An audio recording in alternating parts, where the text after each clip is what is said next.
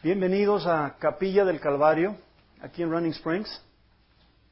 También se conoce como Calvary Chapel, ¿verdad? Y a nuestro nuevo ministerio hispano que se llama Piedra Viva. Ese es el título de nuestro mensaje de esta tarde. ¿Por qué Piedra Viva? Porque Cristo es nuestra piedra viva, ¿no? ¿Verdad?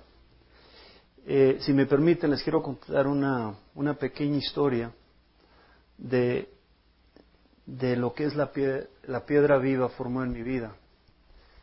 En 1998, estaba yo, en ese tiempo, pues la verdad no me interesaba gran cosa ir a la iglesia, pero iba de todas formas porque mi hermosa esposa me lo pedía, y para ayudarle con los niños.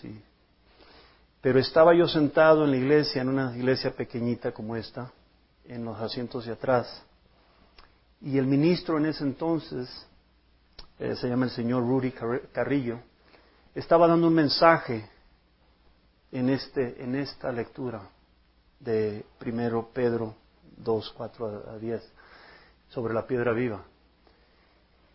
Y como les digo, yo estaba viendo el reloj, yo me quería ir a la casa a ver el fútbol, no tenía ni menor interés en estar ahí, pero Cristo tenía otro plan. Y en ese momento, cuando se estaba haciendo el ministro Rudy estaba haciendo esta lectura, recibí el Espíritu Santo. Yo nunca lo había sabido, todo el mundo hablaba del Espíritu Santo, y yo decía, ay, ¿qué son esas cosas, Espíritu Santo? Pero lo sentí de una forma tan tremenda, y un llamado en ese momento tan fuerte, que la verdad casi sentía mis piernas así, que eran de liga, que se temblaban.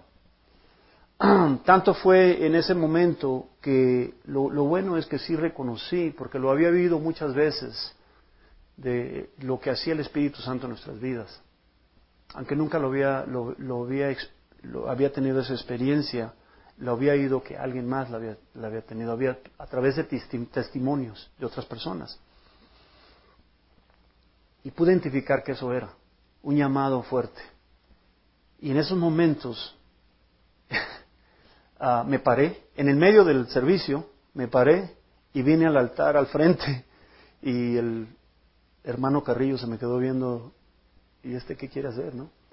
Pero en ese momento le dije yo, siento el llamado de Cristo en mi vida, y quiero recibir a Cristo en mi vida. Y desde ese momento fue cuando entendí lo que era la piedra viva en mi vida, ¿verdad? Cuando decidimos, después de 2, casi 3 años de oración sobre este ministerio, y cuando estábamos, le había dado decisión a nuestro pastor Jeff, que siempre está en nuestro corazón, de que íbamos a empezar este ministerio, entré en oración porque decía, bueno, Dios, ¿qué es lo que quieres hacer con él? ¿Qué título le quieres dar? Si es que le quieres dar algo. Y me puso esta escritura en mi corazón. Entonces, por eso, es la misma escritura con la que me llamó él.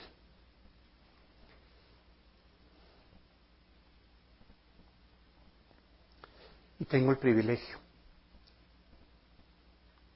de compartirla con ustedes. Amén. Oremos. Señor Padre, venimos hacia ti, Señor, para darte las gracias. Las gracias por tu amor, por tu misericordia, por tu cariño, por tu paciencia, Señor. Queremos ser fieles a tu llamada. Queremos ser los siervos de Cristo que tú deseas que seamos. Señor, dedicamos este tiempo a ti. Queremos, Señor, que este ministerio sea una bendición para la comunidad hispana, para todos nuestros hermanos y hermanas que se encuentran aquí con nosotros, para todos nuestros hermanos y nuestras hermanas que escuchen nuestras palabras, Señor, tus palabras, a través de otros medios. Queremos que sea una bendición. Esta es nuestra petición, es el deseo más grande que tenemos en nuestro corazón. Dedicamos este tiempo a ti, Señor. Úsame a mí, Señor, para predicar tu palabra como tú lo deseas, como tú la quieres compartir. Queremos ser moldes de tu deseo, Señor. Por lo tanto, dedicamos este tiempo a ti, te damos todo reconocimiento, Señor. Te pedimos todas estas cosas en nuestro Salvador, el nombre de nuestro Salvador Jesucristo. Dedicamos este tiempo a ti. Amén. Todos tienen una hojita, ¿verdad? Con el mensaje. Dice en la primera carta de Pedro, capítulo 2, de 4 a 10, dice: Cristo es la piedra viva, rechazada por los seres humanos, pero escogida y preciosa ante Dios. Al acercarse a Él, también ustedes son como piedras vivas, con las cuales se está edificando una casa espiritual. De este modo llegan a ser un sacerdocio santo para ofrecer sacrificios espirituales que Dios acepta por medio de Jesucristo. Así dice la Escritura: Miren que pongo en Sión una piedra principal escogida y preciosa, y el que confíe en ella no será jamás defraudado. Para ustedes los creyentes, esta piedra es preciosa, pero para los incrédulos, la piedra que desecharon los constructores ha llegado a ser la piedra angular, y también una piedra de tropiezo y una roca que hace caer. Tropiezan al desobedecer la palabra para lo cual estaban destinados. Pero ustedes son linaje escogido, real sacerdocio, nación santa, pueblo que pertenece a Dios, para que proclamen las obras maravillosas de aquel que los llamó de las tinieblas a su luz admirable. Ustedes antes ni siquiera eran pueblo, pero ahora son pueblo de Dios. Antes no habían recibido misericordia, pero ahora ya la han recibido. Amén. Hemos recibido misericordia en abundancia, ¿verdad? Un poco de historia. Esta es una escritura, es la primera carta de Pedro, ¿verdad? La primera carta escrita desde Roma, un poco antes de su muerte, probablemente entre el año 62 y 67 después de Cristo. Estuvo escrita a los judíos cristianos o a lo que se llamaban los peregrinos de la dispersión, o los peregrinos de la diáspora o del exilio, dispersos en Asia Menor, lo que es ahora Turquía, específicamente en Ponto, Galacia, Capadocia y Bitinia. Estos eran los judíos cristianos que estaban en exilio en el tiempo de la invasión de Israel por el reino de Asiria y el reino de Babilonia. Destruyeron Israel y se llevaron a todo el pueblo judío, y todo ese pueblo judío se quedó disperso sobre lo que es ahora, lo que era Asia Menor o lo que es ahora Turquía. Entonces Pedro estaba dirigiendo su carta a esos judíos que habían ido en el exilio y que habían aceptado a Cristo, que ahora eran cristianos judíos, ¿verdad? Él les estaba dirigiendo esta carta a ellos. Tercer punto, los judíos cristianos estaban bajo constante persecución y caerían bajo la persecución más severa después de la muerte de Pedro en el año 68 después de Cristo. Entonces eran cristianos judíos que estaban en persecución constante, ¿verdad? Estamos hablando de 68 años después de Cristo y había una persecución tremenda, como ya lo sabemos. El cuarto punto es el emperador Nerón estaba en el trono de Roma durante los años 54 y 68 después de Cristo, y que detestaba a los cristianos severamente. Tanto los detestaba que se cree ampliamente que Nerón ordenó secretamente en el año 64 después de Cristo Hubo un gran incendio en Roma que quemó 3/4 partes de la ciudad de Roma. Y se cree ampliamente que Nerón ordenó el incendio era una persona trastornada, pero lo ordenó para su propio diversión y para tener excusa de culpar a los cristianos, porque quería perseguirlos de una forma más severa. Eso es lo que se encontraba el pueblo cristiano en esos tiempos, algo la verdad de veramente severo. Entonces en esta carta Pedro enfatiza el sufrimiento como parte natural de estar en Cristo y desarrollar un carácter piadoso, ¿verdad?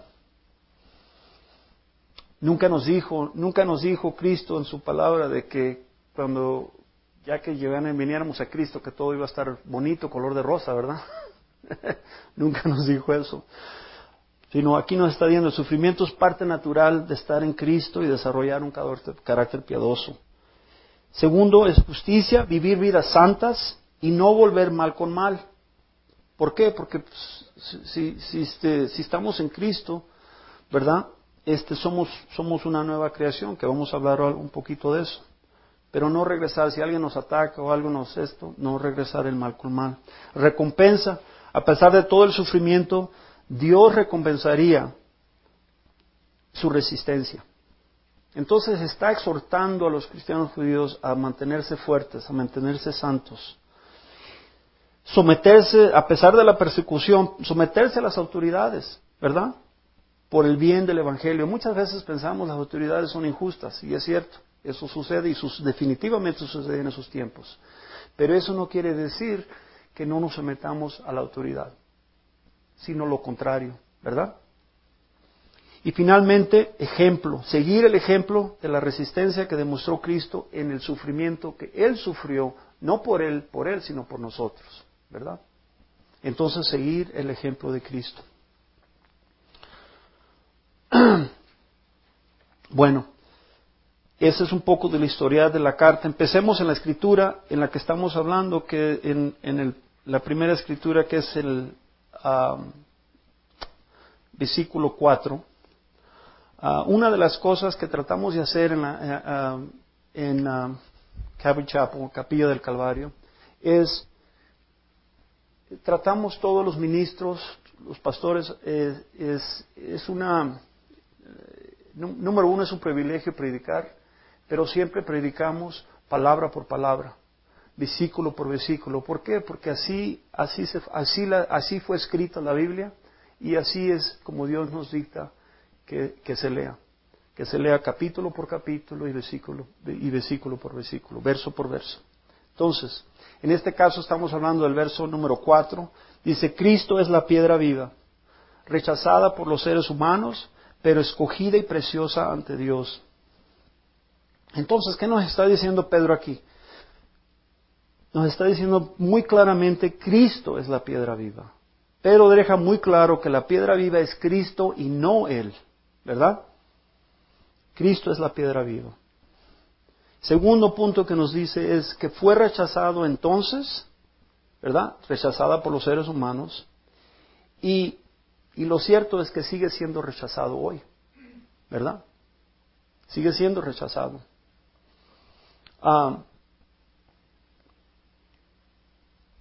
En Juan, en la escritura de Juan, capítulo 1, de 10 a 11, dice, el que era la luz ya estaba en el mundo, y el mundo fue creado por medio de él, pero el mundo no lo reconoció.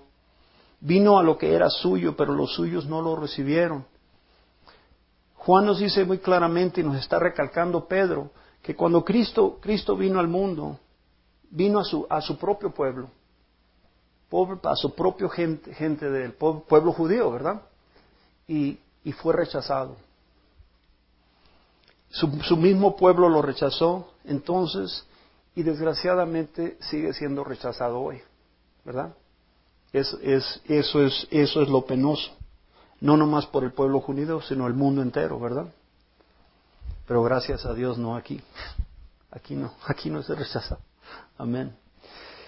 En Mateo En el libro de Mateo vemos al Señor citar la profecía del Salmo 118, 22, 23 a los sacerdotes y fariseos, donde dice Mateo, el mismo Jesús les dijo, ¿no han leído nunca en las Escrituras la piedra que desecharon los constructores? Ha llegado a ser la piedra angular. Esto es obra del Señor y nos deja maravillados. Entonces, además, el mismo Jesús nos dice que Él es la piedra angular de la fundación de la iglesia y nuestro templo espiritual, ¿verdad? La piedra angular, nomás para explicar un poquito, es que en esos tiempos, cuando hacían una construcción que se hacía de piedra, ¿verdad? La piedra angular es la piedra de la esquina. Era la piedra que formaba la fundación y de ahí se iban conectando las otras piedras donde se creía la estructura. Entonces la piedra angular era muy clave porque era la fundación y era de donde se tomaba la medida para el resto del edificio, para el resto de la estructura, ¿verdad?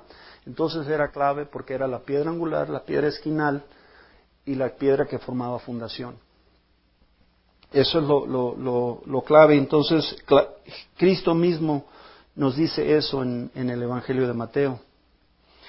En la primera carta en Corintios, el apóstol San Pablo nos dice en el capítulo 3:11, porque nadie puede poner un fundamento diferente del que ya está puesto, que es Jesucristo.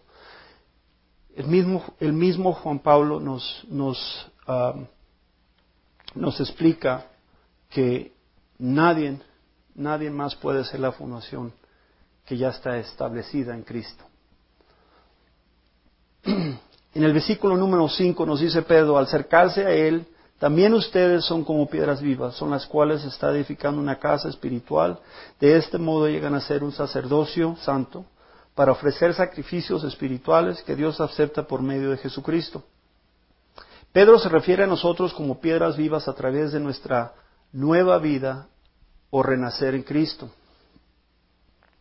Nos está llamando a nosotros mismos como piedras vivas. Entonces, si Cristo es la piedra angular, la piedra viva, la piedra angular, la piedra de fundación, ahora Pedro nos dice que nosotros también somos piedras vivas.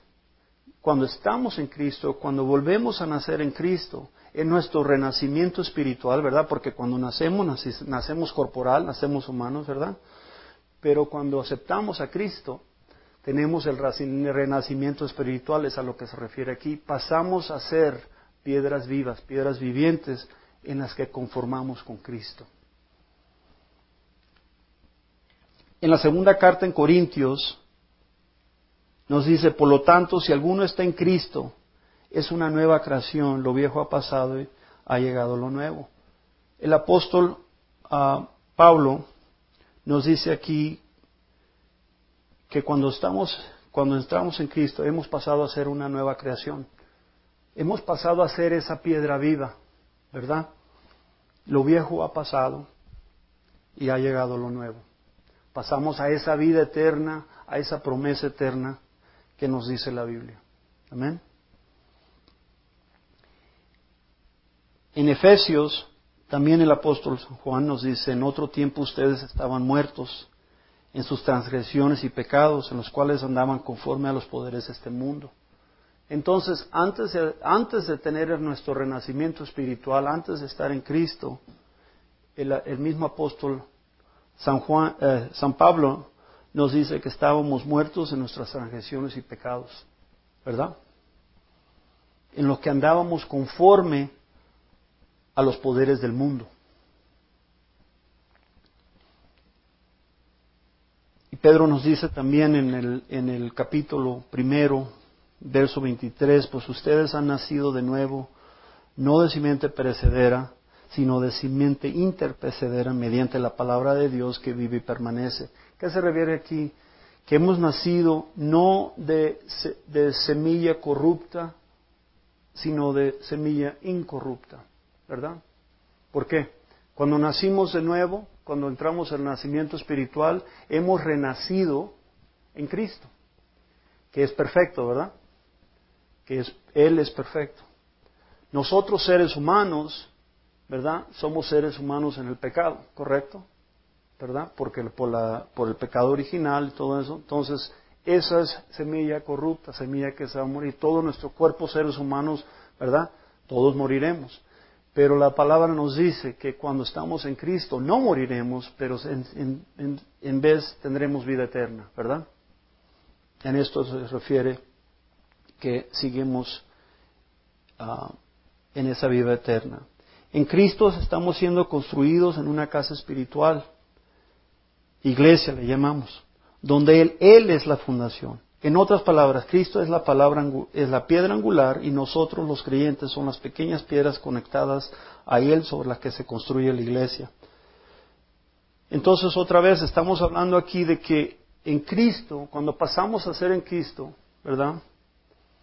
Estamos siendo construidos en una casa espiritual. Nos dice la palabra de que pasamos a ser nosotros mismos, pasamos a ser el templo, ¿verdad? Del Espíritu Santo, ¿correcto? Que el Espíritu Santo vive dentro de nosotros. Y conectados a Cristo, somos parte de la iglesia. Qué imagen más bonita, ¿no? Hermanos y hermanas, Cristo es la piedra angular. No hay duda que es la fundación, es el cimiento, es la roca sólida, que es fuerte y es perfecto. Pero su iglesia solo puede ser tan fuerte como las piedras vivas, los creyentes, nosotros, unidos a Él. Entonces, Él es fuerte, siempre va a ser fuerte, ¿verdad? Él es perfecto y siempre va a ser perfecto. Pero la iglesia, nosotros, solo va a ser fuerte, solo llega a la fortaleza dependiendo lo fuerte que seamos individualmente nosotros. ¿No es cierto? La iglesia desgraciadamente hoy ha atravesado donde periodos donde ha estado fuerte y ha estado débil y ha estado esto y ha estado esto. Todo está basado en el compromiso personal de cada uno de nosotros. ¿Correcto? Entonces pasamos a ser esas piedras vivas, esas piedras sólidas, conectadas a Cristo, donde se crea una iglesia sólida. ¿Sí ven la imagen? Pregúntense por favor si Cristo es la piedra viva en sus vidas. Hoy en día, Cristo es la piedra angular en su vida, hoy en día, en sus vidas, en su matrimonio, en su familia. Y si no, pregúntense por qué no y qué tan pronto lo quieren cambiar. Porque así es de fácil, es una decisión, así como les dije del principio, ¿verdad? Ese día que yo estaba en esa iglesia, yo no tenía ni el más mínimo deseo de decir, voy a pasar a aceptar a Cristo, ¿verdad? Y lo único pero Cristo tenía otros planes, y solo fue una decisión. Solo fue esa decisión de decir, acepto. Pedro se refiere a los creyentes como un sacerdocio santo, que ofrece sacrificios espirituales a Dios por medio de Jesucristo, ¿verdad? En el Antiguo Testamento, solo los nacidos de la tribu de Leví podían ser sacerdotes. Estamos hablando del pueblo judío, en el Antiguo Testamento. Los sacerdotes venían de la tribu de Leví, así había estado establecido en la ley de Moisés, ¿verdad? Pero bajo la nueva alianza que estableció ¿quién? Cristo. Cuando vino Cristo, Él estableció la nueva alianza. Todos los creyentes nacidos de nuevo, el renacimiento espiritual, en Cristo son considerados miembros del sacerdocio santo. Y tienen el privilegio y la responsabilidad de ofrecer sacrificios de tiempo, talento, tesoro, alabanza, oración al Señor. ¿Qué se refiere a esto? Se refiere de que cuando estamos en Cristo, que estamos conectados en Cristo, pasamos a ser ese sacerdocio santo. No nosotros, pero en la relación con Cristo. A través de Él pasamos a ser ese sacerdocio santo, porque nosotros todavía existe el pecado, ¿verdad? Todavía no dejamos de ser pecadores. La única diferencia es de que ahora estamos en Cristo. No estamos perdidos. Estamos liberados por su sangre, por su sacrificio. En otras palabras, como miembros del sacerdocio santo tenemos acceso directo a Dios por medio de nuestro único mediador y sumo sacerdote, que es Jesucristo. En lo de nosotros mismos no podemos hacer nada, pero por medio de Cristo tenemos acceso directo a Dios. Qué hermosa promesa. En los viejos tiempos, en el pueblo judío, si una persona quería tener acceso a Dios, tenía que ir con el sacerdote, ¿verdad? Si quería ir para el perdón de los pecados, tenía que llevar su cordero, tenía que llevar sus aves y todo eso, pero todo era a través del sacerdote en el templo. Cuando vino Cristo y la nueva alianza a través de Cristo, dijo, eso no es necesario, todo es ahora a través de Él. Pasamos a hacer ese sacerdocio santo a través de Él. No en nosotros, porque nosotros en sí, nosotros solos, todavía somos pecadores. No dejamos de ser pecadores. Pero en Él somos sacerdocio santo, a lo que nos dice la palabra.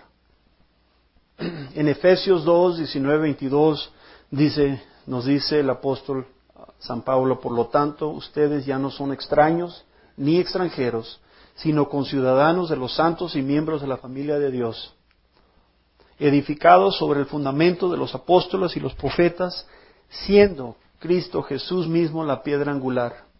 En todo el edificio, bien armado, se va levantando para llegar a ser un templo santo en el Señor.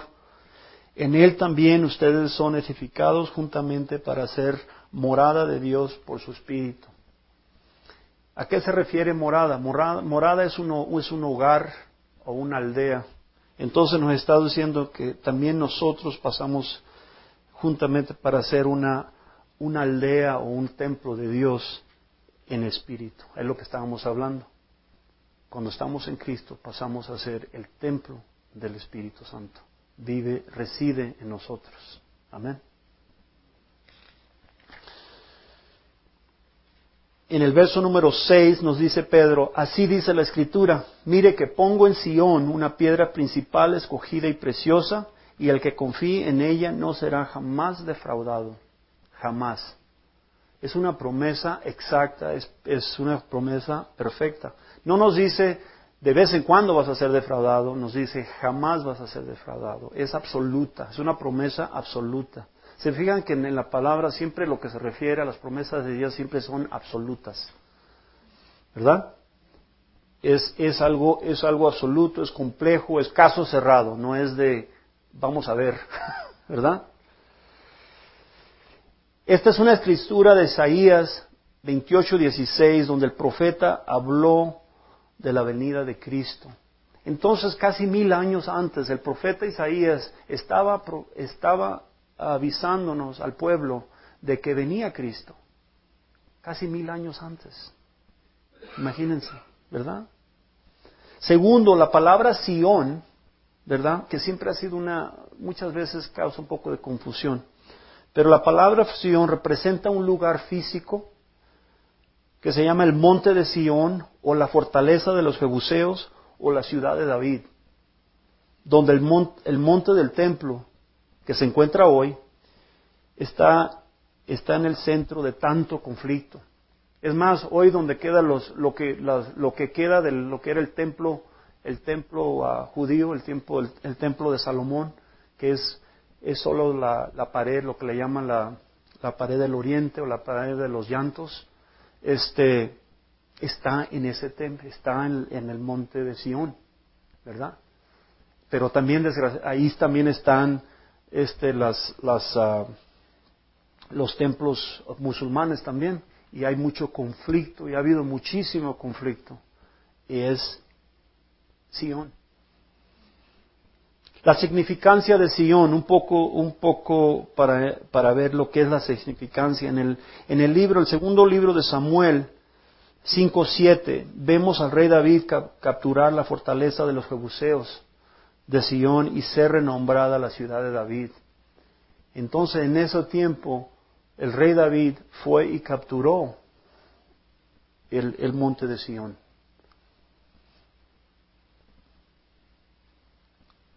En el Salmo 87, 2, 3 nos dice, lo nombran bien específicamente, es la ciudad de Dios.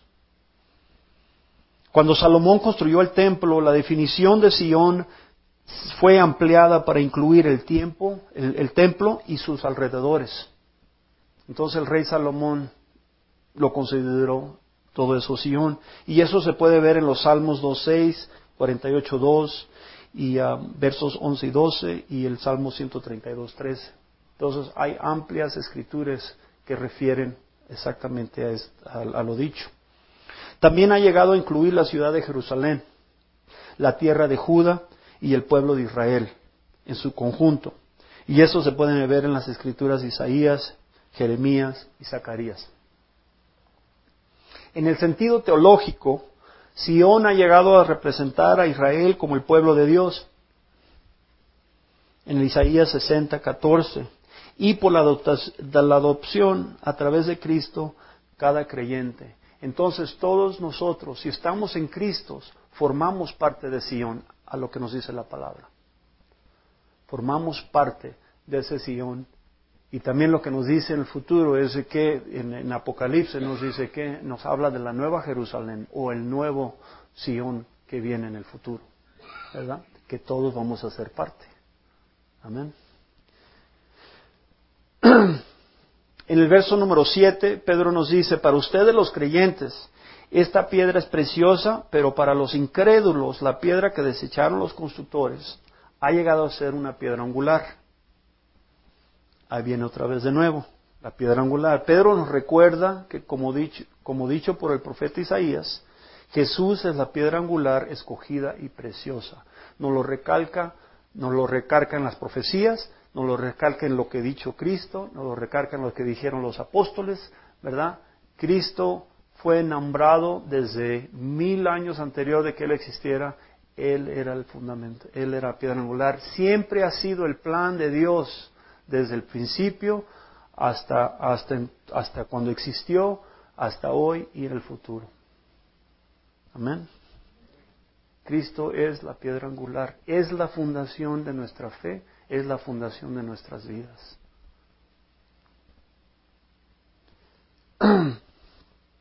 Leí una historia pequeñita, se las voy a decir, de que cuando estaban construyendo el templo de Salomón, ¿verdad? Y esto se refiere a la profecía esta. Cuando estaban construyendo el templo de Salomón, y dice, en Reyes, libro de Reyes habla un poquito sobre esto.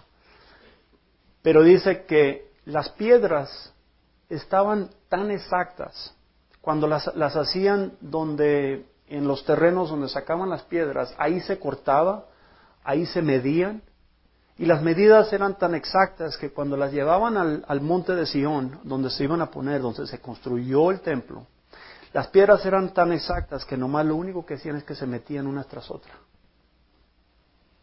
En el templo no había martillos, no había lijas, no había ningún tipo de equipo para modelar las piedras. Ya venían premodeladas y todo lo que hacían es conectarlas. Pues hay una historia sobre eso, de que cuando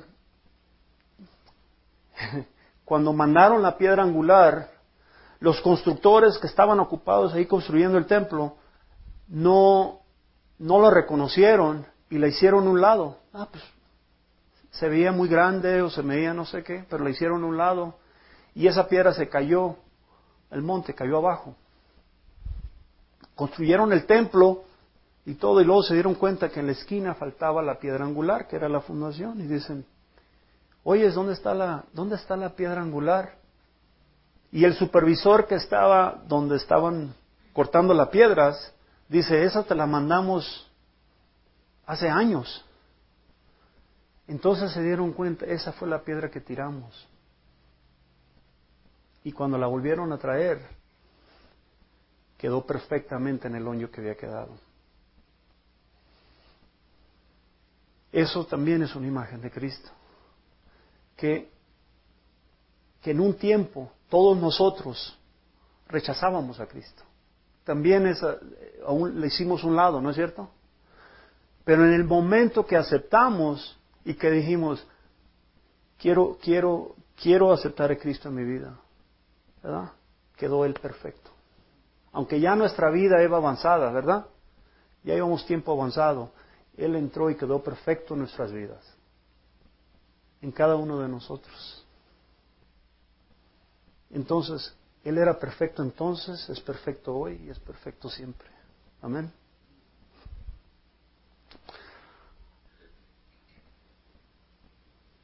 Nos dice en este punto, dice, para aquellos que creen esta piedra es preciosa sobre todas las cosas, porque la fundación de nuestra paz, alegría y sabiduría necesaria para nuestra vida diaria.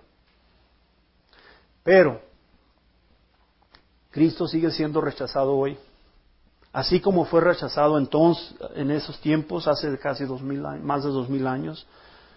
Pero el hecho sigue siendo, Él fue, es, siempre será la piedra angular, escogida y preciosa. En el verso número 8 nos dice, y también una piedra de tropiezo, una roca que hace caer, tropiezan al desobedecer la palabra, para lo cual estaban destinados. Los primeros cristianos judíos, aunque habían aceptado a Cristo, luchaban con la idea de una nueva alianza y un templo espiritual. En consecuencia, tendían a tropezar o caer de nuevo a la ley de tradiciones judías. Es más, el pueblo judío cristiano en ese entonces aceptaron a Cristo como su Mesías. ¿Okay? Lo aceptaron, muy bien, somos cristianos y todo. Pero les costaba mucha dificultad hacer un lado todas sus tradiciones judías.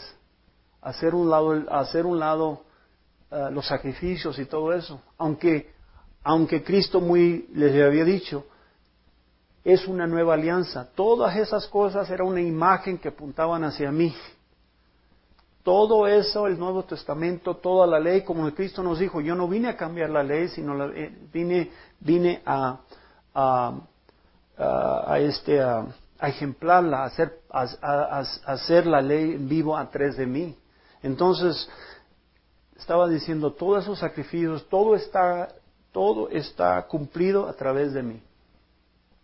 Pero tenían dificultades por el hecho de que querían seguir siendo ellos el pueblo especial, el pueblo escogido. Decían, bueno, muy bien, aceptamos a Cristo, pero ¿por qué tenemos que aceptar a estos gentiles también? Tan sucios, no son limpios y todo esto, ¿verdad? ¿Por qué tenemos que aceptar el templo espiritual si tenemos nuestro propio templo? Pero Cristo muy bien les había dicho, Él era el templo, Él era la máximo en cuestión de su fe, toda su fe estaba realizada en Él y les costaba mucho trabajo en aceptar eso. Por lo tanto, tropezaban y desobedecían la palabra. Incluso hoy en día muchos cristianos, aunque estén bien intencionados, tienden a tropezar o caer porque desobedecen el sencillo mensaje del Evangelio y caen en el legalismo, el realismo, humanismo y muchos otros ismos que como seres humanos podemos concebir. Eso es lo cierto. Nos sucede en todos los casos, ¿verdad? ¿Qué sucede? Lo que crece espiritual es algo que crece espiritual. Muchas veces lo queremos manejar físicamente. Pero el reinado de Cristo es espiritual. El reinado de Cristo es algo que vive en nuestro corazón y es algo que solo puede crecer a base del Espíritu. Es importante, obviamente, tener estructuras y tener esto, ¿verdad? Pero si eso forma mal, eso pasa a ser lo más importante en una iglesia, desgraciadamente entonces espiritualmente no crecen. Pueden crecer físicamente, pero espiritualmente no crecen a lo que Cristo desea. No reciben las bendiciones que Cristo os ha prometido, que son espirituales, no son físicas. Esto nos sucede, eso es la diferencia de una relación con Cristo y una religión, ¿verdad? Es una gran diferencia. Y ahora todos los que estamos en Cristo entendemos eso. Quizás en un tiempo no lo entendíamos, pero ahora sí lo entendemos. En un tiempo yo no entendía eso. Pero ahora, gracias a Dios, gracias a su gracia y su misericordia, sí lo puedo entender, la diferencia de tener una relación en Cristo y tener una relación en religión. Recuerden que Cristo nos dio un ejemplo de sencillez. Él fue sencillo, Él fue el Cordero de Dios que quita el pecado del mundo, ¿verdad? Su evangelio fue muy sencillo, ¿verdad? Él vino, vivió, sufrió, murió y se resucitó. Y todo eso fue para que todos nosotros tuviéramos vida en abundancia en Él. Fue su único propósito. Dios nos dice que Él no quiere que nadie perezca, que nadie muera, por lo que obtendrá nuestra atención de una manera u otra. Incluso significa causar o dejar que se cause un tropiezo momentáneo. Todos nosotros hemos sufrido algún tropiezo de vez en cuando, ¿verdad? Que nos llama la atención. En Juan 3:16 nos dice que Dios quería tanto al mundo que dio a su único Hijo, ¿verdad? Para que todo que creyera Él no moriría, pero tendría vida eterna. Eso es el Evangelio. Eso es una promesa, quizás la promesa más importante que Dios nos haya dado. Todas las promesas vienen de ahí, porque quería tanto al mundo, no a los electos, no a los que están bonitos, o los que esto, los que viven acá, o los que viven allá. No, nos dio al mundo, a todos, a toda su creación. En la segunda carta de Pedro nos dice, el Señor no tarda en cumplir sus promesas, según entiende algunos la tardanza. Más bien, Él tiene paciencia con ustedes porque no quiere que nadie perezca, sino que todos se arrepientan. No quiere que nadie sufra, no quiere que nadie muera la muerte eterna, pero quieren que lleguen al arrepentimiento y tengan la vida en abundancia espiritual en Él y tengan la vida eterna en Cristo. En el verso 9 nos dice, pero ustedes son un linaje escogido, real sacerdocio, nación santa, pueblo que pertenece a Dios, para que proclamen las maravillosas de aquel que los llamó a las tinieblas y a su luz admirable. Qué promesa, ¿no? En un tiempo estos privilegios especiales que nos habla Pedro eran destinados solo se refería solo al pueblo de Israel. Pero una vez en Cristo, ahora pertenecen a cada cristiano y a un sentido espiritual mayor. Lo que dicen estas promesas o privilegios que Pedro habla, en este caso, eran destinados específicamente solo para el pueblo de Israel. Pero cuando entró Cristo a través de su nueva alianza, en creación en Él, y estando en Él, pasaba a ser destinado a toda su iglesia, que somos nosotros. El propósito de estos privilegios no es de llenarnos de orgullo, volvernos en santurrones sino anunciar las virtudes de aquellos que nos llamó de las tinieblas a la luz admirable. Entonces, ¿qué es esto?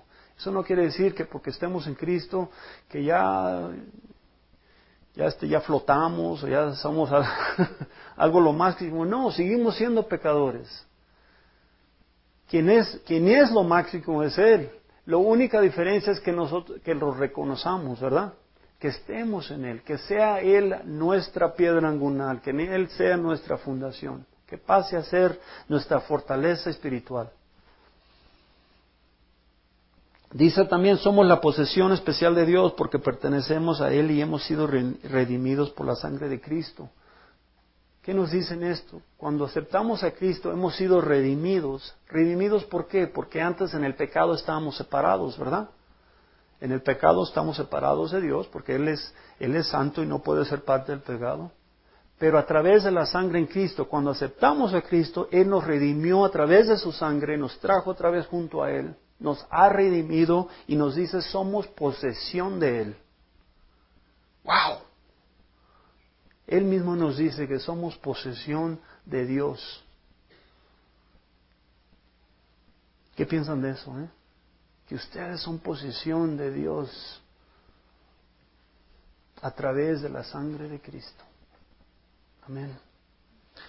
Todos, en Juan 6:37 nos dice, todos los que el Padre me da, vendrán a mí. Y al que a mí viene, no lo rechazo, porque he bajado del cielo, no para hacer mi voluntad, sino la del que me envió. Cristo mismo nos está diciendo en el Evangelio de Juan, que todo lo que Dios, su Padre, le da a Él, no lo rechaza. Porque Él ha bajado del cielo para hacer la voluntad de su Padre. ¿Y Cristo está vivo hoy? Amén. Estaba vivo entonces y está vivo ahora. Vive entre nosotros. En Juan 17 nos dice, a los que me diste del mundo les he revelado quién eres. Eran tuyos. Tú me los diste y ellos han obedecido tu palabra. También las palabras de Cristo. Le está diciendo, a los que tú me diste del mundo les he revelado, les he dicho quién eres tú, Padre. Ellos eran tuyos, tú me los has dado y ellos han obedecido tu palabra. ¿Se imaginan un día Cristo va a decir eso de ustedes? Tú me los diste, yo les he revelado a ustedes, Él nos ha revelado quién es Dios Padre, ¿no? Y dice, y ellos han obedecido tu palabra. Amén. ¡Wow! Yo quiero que Cristo diga eso de mí, que diga de todos nosotros. Hemos obedecido su palabra. Jesucristo está llamando a todos, no nomás a los electos, no nomás a los especiales, no nomás, nos está llamando a todos. ¿Por qué? Porque Él amaba tanto al mundo. Los está llamando a todos a ser su linaje escogido, su generación escogida, su sacerdocio real y santo. Si usted no ha hecho que la profesión de fe hoy, puede ser ese día. Es así de fácil. Muchas veces antes de yo estar en Cristo decía, ay, pues ¿qué tengo que hacer? ¿Y cuánta dificultad y todo eso? No es difícil. Todo es decir, sí, Cristo, entra en mi corazón. Quiero que seas parte de mi vida. No es complicado. Cristo no fue complicado. Su evangelio no es complicado. Y venir a Él no es complicado tampoco. Es algo muy sencillo. Él hace lo demás. Él hace el resto. Él hace el trabajo en nosotros. Nosotros no podemos hacer nada para llegar a Él. Él dice, tú nomás di sí, yo voy a hacer el trabajo en ti. Amén. En el verso número 10 nos dice, ustedes antes ni siquiera eran pueblo, pero ahora son pueblo de Dios. Sí, antes no eran pueblo, pero ahora son pueblo de Dios. Antes no habían recibido misericordia, pero ahora ya la han recibido. Qué bonita, ¿verdad? Qué bonita es la palabra. Antes de venir a Cristo, ninguno de nosotros éramos pueblo. Ya que estábamos perdidos en el mundo, ¿no es cierto? Todos estamos perdidos en el mundo. Perdidos, confundidos, ¿verdad? Y un montón de idos.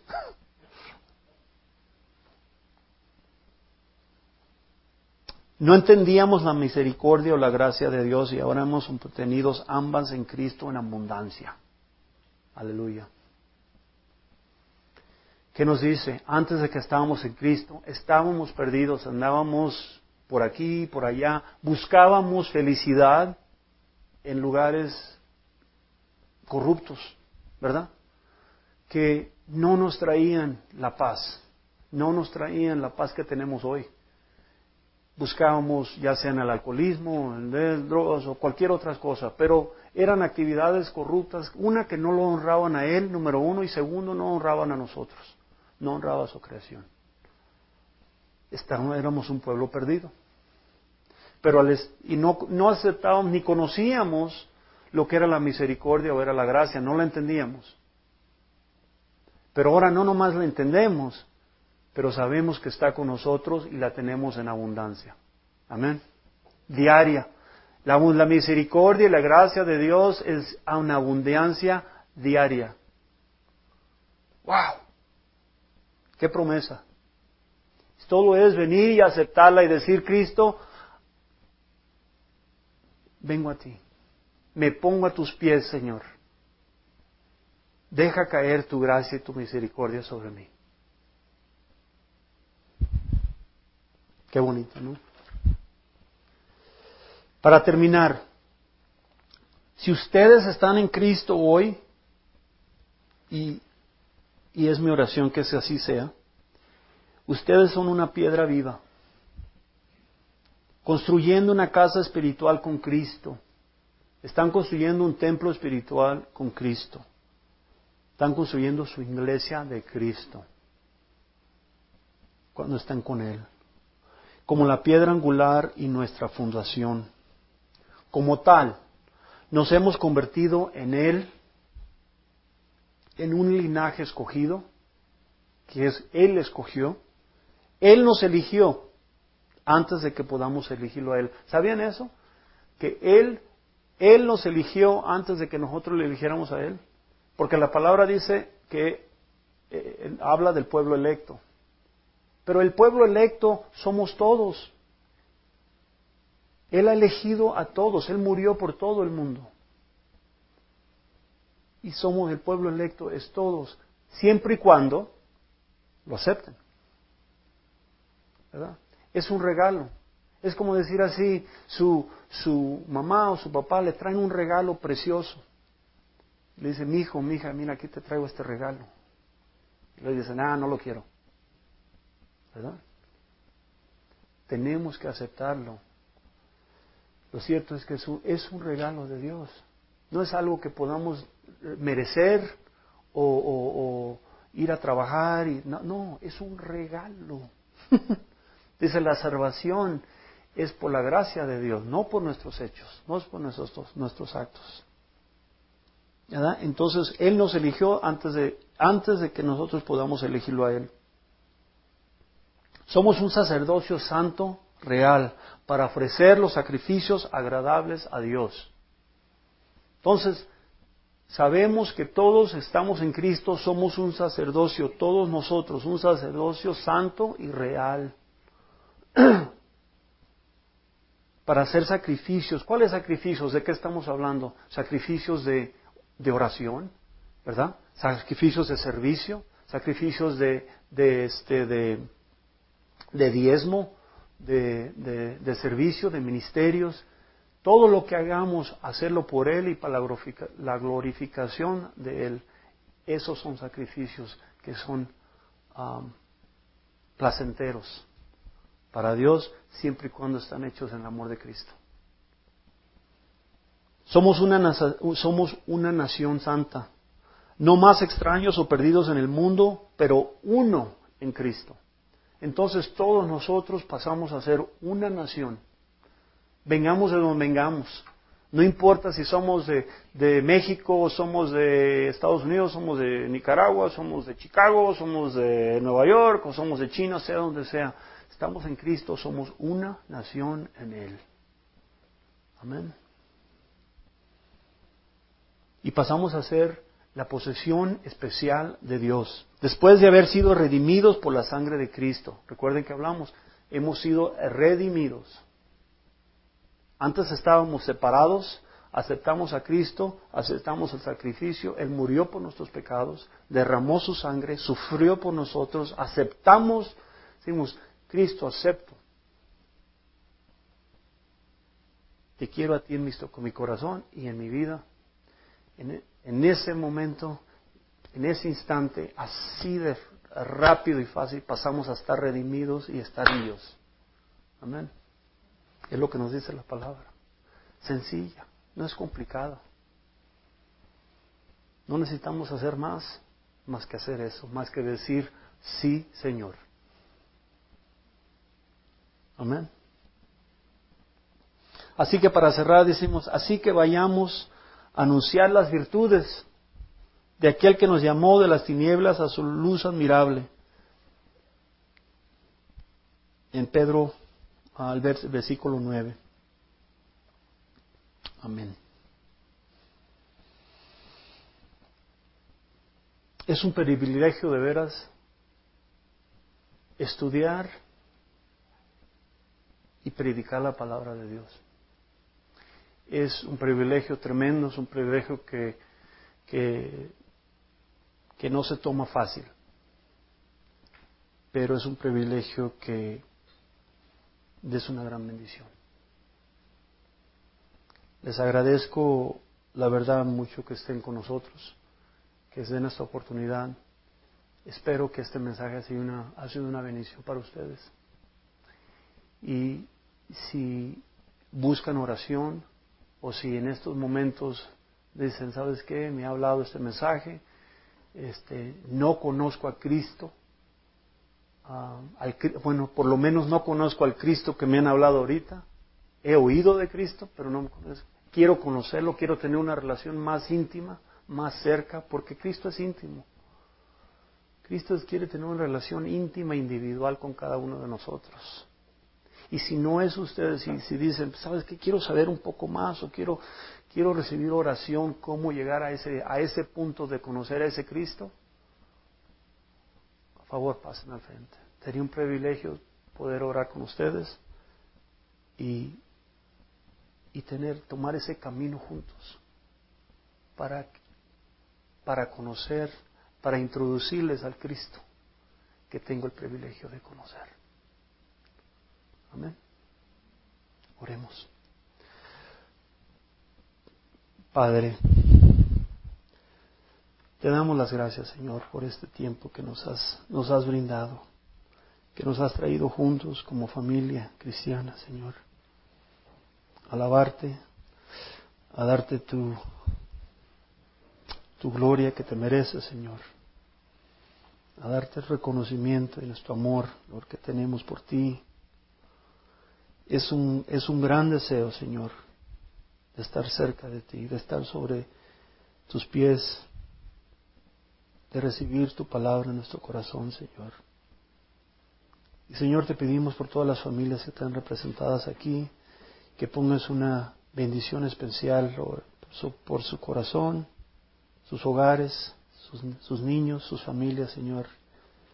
Esperemos, Lord, que dirijas esta palabra, que la lleven a sus familias, a sus comunidades, a sus vecinos, Señor, y que prediquen nuestro evangelio. Y, Señor, si alguien está aquí que su corazón se mueve como moviste el mío hace mucho tiempo, te pedimos, Señor, que lo traigas al frente, que nos des la oportunidad para orar con ellos,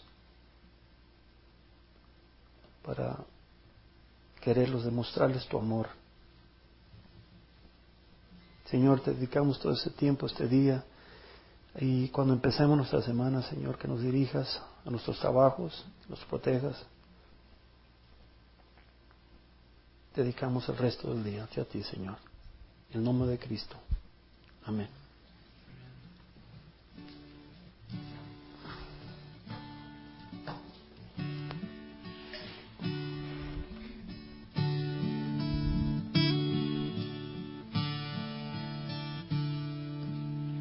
Tu fidelidad es grande, tu fidelidad incomparable es. Nadie como tú, bendito Dios, grande es tu fidelidad.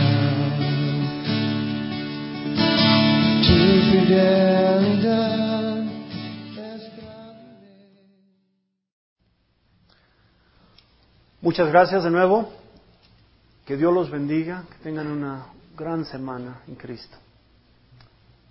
Por favor, que tenemos café y unas delicias que Carmen preparó. Por favor, quedarse, convivir un poco. Y si cualquiera necesita oración o quieren platicar un poco, nos encantaría tener ese privilegio. Amén. Que Dios los bendiga. Dios bendiga. Gloria a Dios. Amén.